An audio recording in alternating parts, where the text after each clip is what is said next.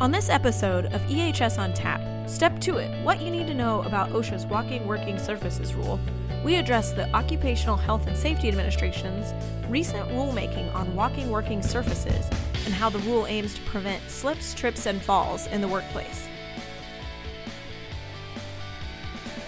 Today we're speaking with attorney Adele Abrams. Adele heads a 9-attorney firm that represents employers and contractors nationwide in OSHA and MSHA litigation, and provides safety and health training, auditing, and consultation services. She's a certified mine safety professional and a Department of Labor approved trainer. Ms. Abrams is on the adjunct faculty of Catholic University in Washington, D.C., where she teaches employment and labor law. Ms. Abrams is also a professional member of the American Society of Safety Engineers and is a co-author of several safety-related textbooks. She is chair of the National Safety Council's Business and Industry Division Committee on Regulatory and Legal Affairs. Welcome back to the podcast today, Adele. Well, thank you. It is wonderful to be here. Okay, so today we're going to be talking about OSHA's new rule that heightens the requirements to protect workers against slips, trips, and falls, which are the leading causes of serious work-related injuries and even some deaths. So this rule is slated to go into effect January 17th of the new year, 2017. This rule will impact quite a significant number of folks. Before we're going to get into the depths of this new rule, I have to start with an issue that is on many minds, which is the incoming presidential administration. So despite a congressional request that agencies not move forward with new regulations during the transition to the Trump administration, OSHA has issued this massive final rule updating and revising the walking working surfaces rule. Some have suggested that Congress may seek to overturn these changes using their powers under the Congressional Review Act. So do you think, Adele, that this is likely? Well, it's an interesting question, and if it were any other rule than this, I would say that undoubtedly Congress would use the Congressional Review Act to rescind the rule, much like they did with the midnight rule of the Bill Clinton administration, which was OSHA's ergonomic standard. But this is a big mallet. You have to understand, this is not a tool to be used lightly. And in fact, it has only been used once in the history of the world, and that was for the OSHA ergonomic standard, and that was, at this point, so many years ago. So in various changes of administration since then, Congress refrained from doing it. And the reason I say that this is a rule that they might not use it for is because, frankly, in so many ways, as we'll discuss, this is a very positive rule for employers. It gives them astounding flexibility compared with the current rule, and it's going to eliminate an awful lot of citations from being issued. It's going to eliminate the need for a lot of variances to be sought by employers, and it's been pretty generous in terms of its grandfathering provisions, which I'm sure we'll talk about. So the problem is this, not to be all lawyery here, but under the Congressional Review Act, yes, it is timely enough in terms of when this was released that Congress could rescind it.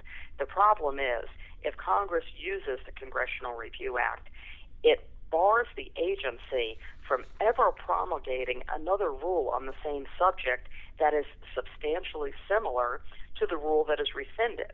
And so that means all of the updates that they've done in terms of fall protection systems, specifications that align more with new national consensus standards and the like, and that flexibility to get away from guardrails and be able to use personal fall arrest systems in a variety of applications. OSHA would not be allowed to pass a new rule giving that flexibility.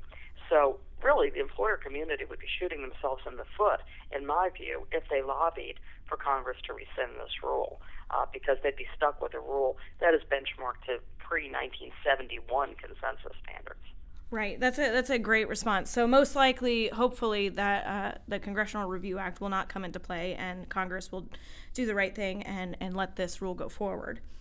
All right, so and if I can double dip on that just for a moment, the one thing I did want to mention is that because your question was specific to the Congressional Review Act, I think it's unlikely that that will occur, that they will try to rescind it. However, because the implementation date of this is coming up so quickly, and in fact will occur even before the inauguration, I could see a situation where when they attack the Department of Labor spending bills, that they might put a rider on appropriations funding prohibiting OSHA from enforcing this rule for a period of time, maybe kick it out into 2018 or something. So delay and prevent some enforcement. I foresee that with a lot of EPA and OSHA regulations under the new Trump administration.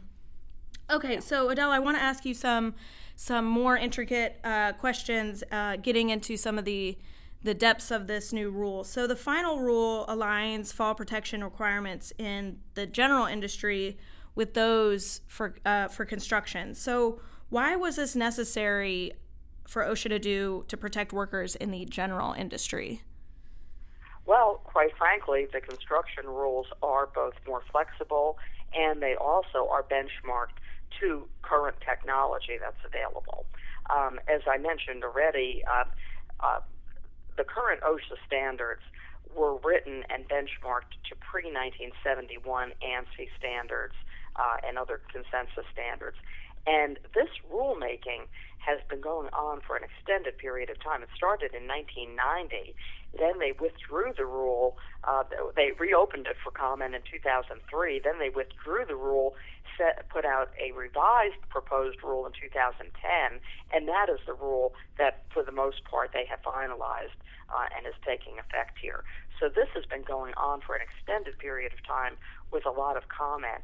And the reason it's necessary is because the current rule that OSHA can enforce is benchmarked to outdated technology. For example, it talks about the use of body belts. Well, everybody knows now you don't put workers in body belts because they can kill the worker. They can do so much internal damage. Now we have harness and lanyard systems, and there's retractable lanyards. There's a lot of really good technology out there, systems that relieve stress on the legs of workers. And so the new rule has a lot of these specifications, and it's going to be much more protective of workers. But as I said, in the old rule, you pretty much had to get to protecting workers only by the use of guardrails or some kind of railing system, temporary railing systems. And these were heavy. They caused ergonomic injuries to be toting around, especially to movable work sites. And a lot of times, frankly, they just weren't effective. They weren't put in place. If they were removed for a reason, for maintenance, they weren't put back in a sturdy manner, and workers would rely on them and fall to their death. Now, a lot of the things in the new rule are carried over from the current standards, things like covering holes in walking surfaces, for example. But the ladder specifications, scaffold specifications are all now, and the personal fall protection system specifications are all now aligned between general industry and construction. Right. The one place that they did not harmonize, and I think it's kind of a shame, is on the trigger height, because construction, it's 6 feet for most purposes. They have higher heights for structural steel erection, but for most fall protection requirements in construction, it's 6 foot. And general industry is 4 feet. And so they made everything in sync with construction except for changing that. So I don't want anybody to be confused and think that in coming in harmony with construction, it means you now don't need fall protection until 6 feet. It's not true. You still need to have some kind of fall protection system, railing, guardrails, or personal fall arrest systems, travel restraints. There's a lot of different options, designated areas that you have under this rule. But they kick in at 4 feet, and even at lower heights, if you're working above moving machinery or dangerous attribute areas like uncapped rebar, for example. Right. You mentioned guardrails, and I want to touch on this issue a little bit more. So the final rule does away with the existing mandate to use guardrails as a primary method of fall protection and gives employers more flexibility in selecting their own fall protection for the specific situation. So how does this provide more protection to workers by getting rid of guardrails as the primary method? Well, first of all, they haven't gotten rid of guardrails. You can still use them. Okay. You still, there's a lot in this rule. I mean, if we had hours, I'd take hours on it. But, you have to inspect every walking and working area. You're going to have to regularly, and as necessary, you're going to have to inspect ladders before use every shift. So there's documentation. There's training requirements.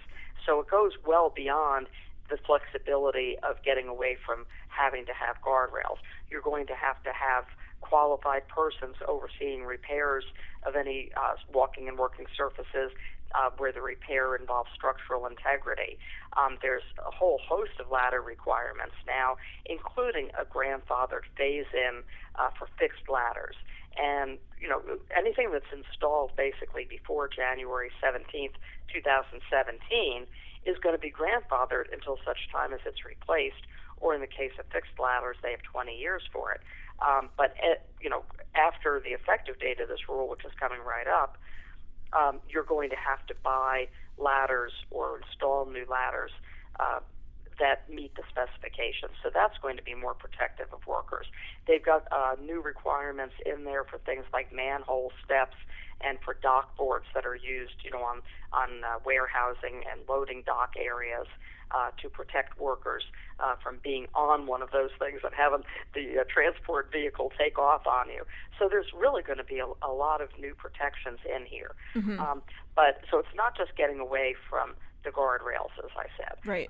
But they're going to allow you to use a mix or one system, if that's all you need, safety net systems, designated areas for certain types of fall hazards, cages, wells, other types of platforms.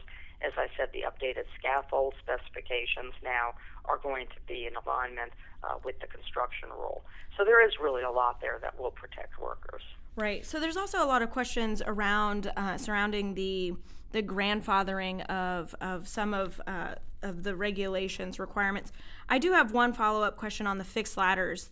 OSHA has said that fixed ladders that are over 24 feet have 20 years to comply, like you mentioned. So why is OSHA giving employers such a long term to come in and install ladder safety systems and personal fall arrest systems for these fixed ladders over 24 feet?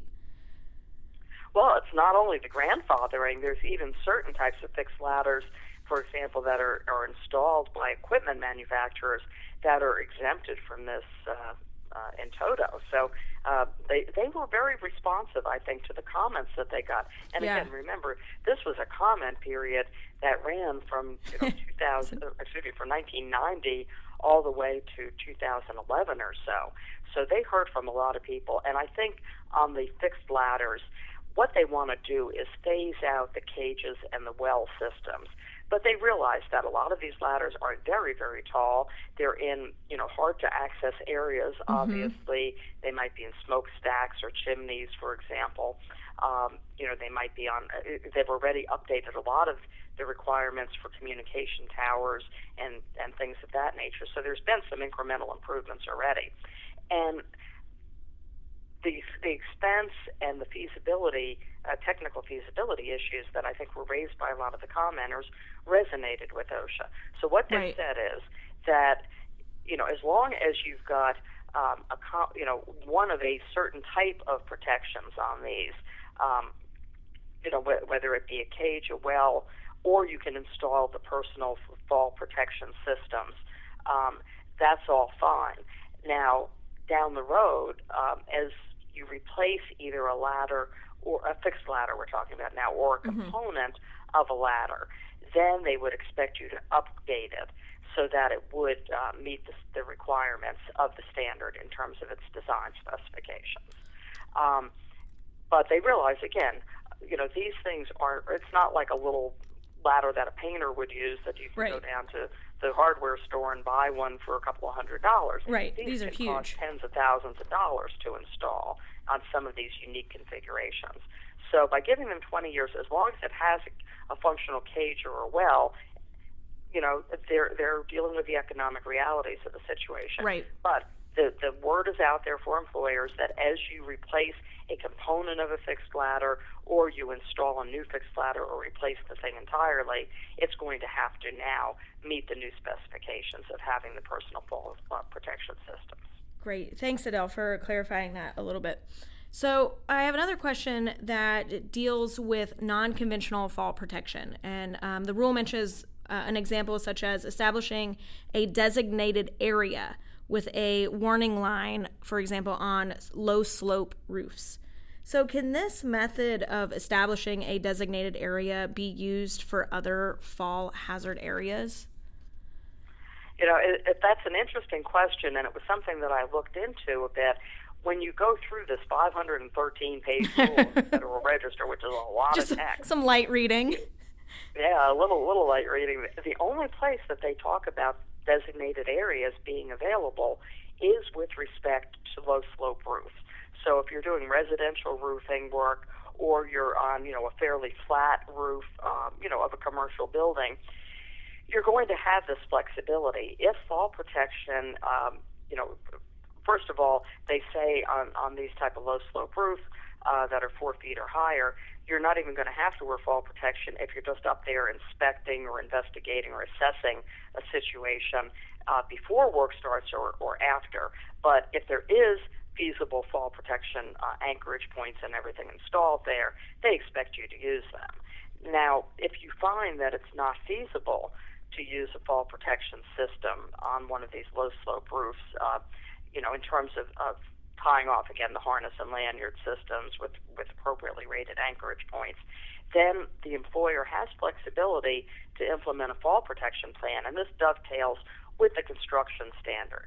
But again, a lot of specifications on this. This isn't a walk in the park for the five guys in a truck company, so they're going to have to take this seriously. You have to have a written plan. It has to be prepared by a qualified person. It has to be site-specific. Then it has to be put into place and implemented by a competent person. And you're going to have to list every place that fall protection systems can't be used, why it's infeasible. You're going to have the burden as the employer to document that. And then you have to list what methods you're going to take to eliminate or reduce fall hazards for workers and put all of that into place. And you even have to identify each worker who is going to be assigned to a location where the fall protection plan is implemented. And, of course, you have to investigate any accidents that might occur.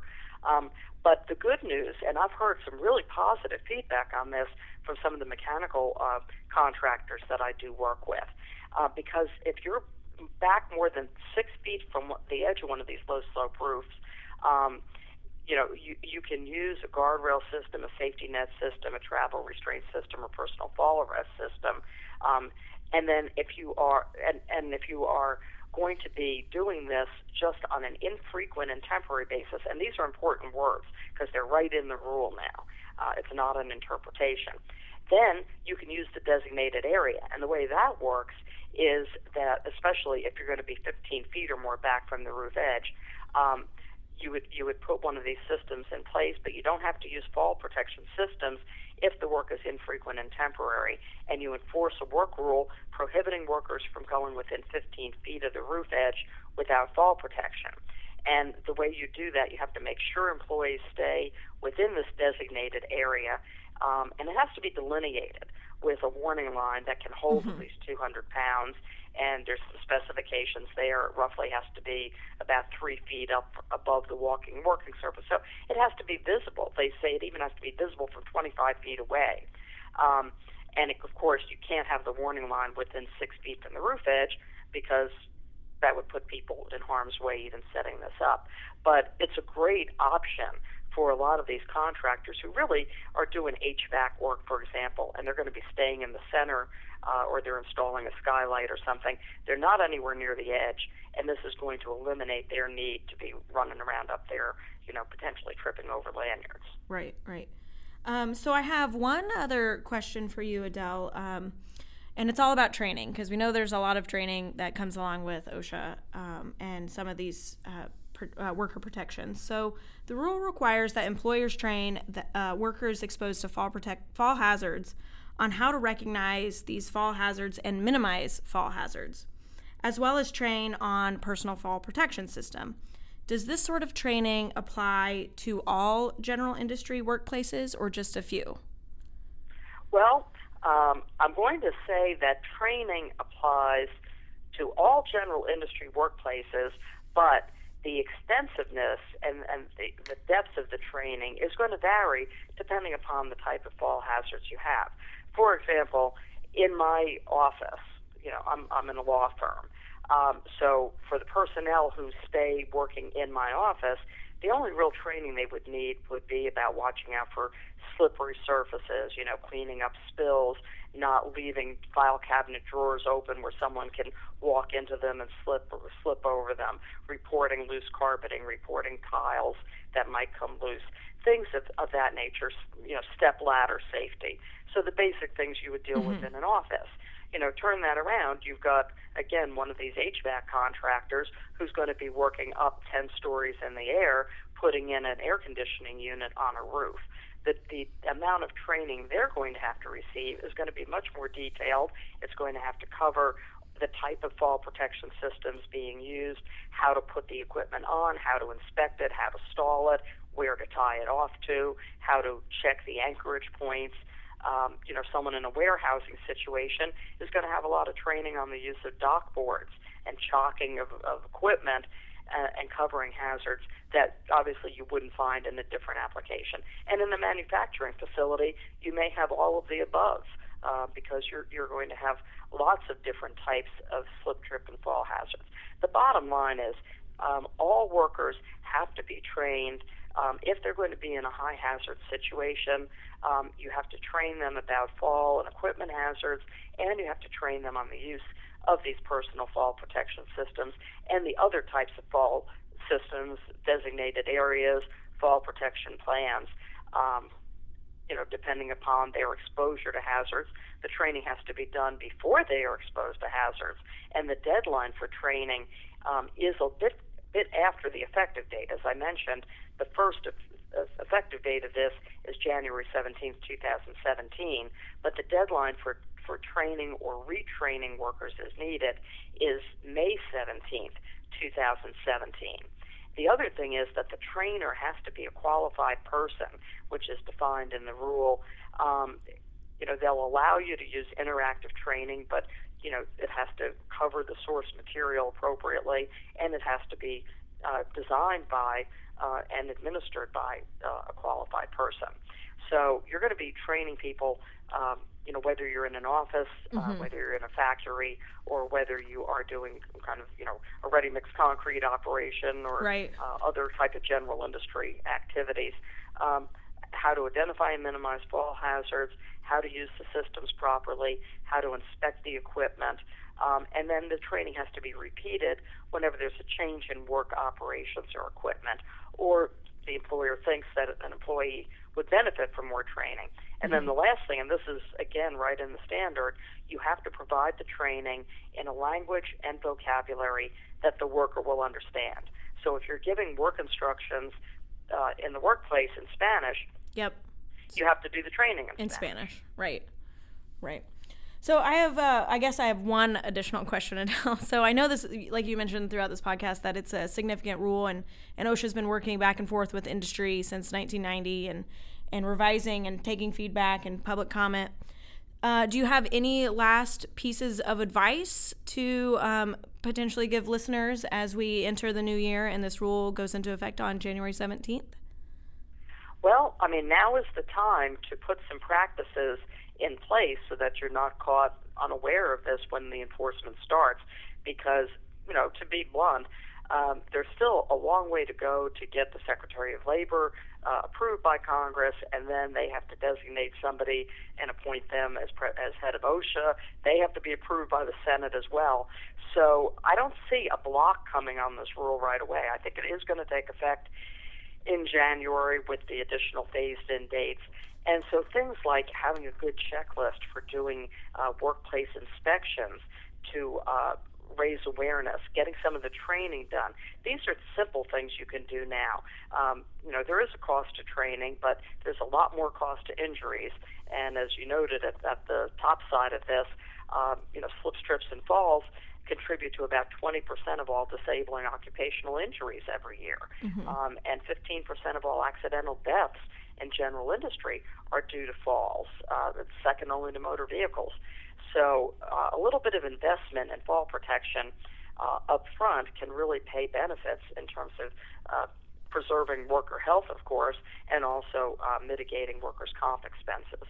So inspect your workplaces, do the training, eliminate hazards, do some audits if possible to identify areas where you might have clutter, where you might not have enough clearance, where there might be cables stretching across aisles or walkways, where there might be damage to floors, where you might have holes that aren't properly covered, where things might have, areas might have bad illumination and could present a trip hazard. There's lots of really low-cost improvements that employers can take now before they wait for OSHA to lower the boom on. Right. That's great advice. Thanks, Adele. So that's all we have for this EHS on Tap episode. Thanks again to Adele for taking the time to provide us with her knowledge on the OSHA matters. If listeners would like to follow up with Adele, she can be reached at safetylawyer@aol.com. All right, that's it. If you would like to learn more about safety or hear Adele speak on the issue we discussed today, join BLR at Safety Summit 2017, the nation's premier workplace safety management conference, which takes place April 3rd to 5th, 2017 in Austin, Texas. The 3-day conference features many pre-conference workshops, keynotes, TED-style talks, and breakout sessions on thought-provoking issues, such as the one we just heard today. You can learn more at safetysummit.blr.com. If you like this podcast, please log on to iTunes or SoundCloud and rate it and review it. I'd be greatly appreciative. Thanks for listening, everyone.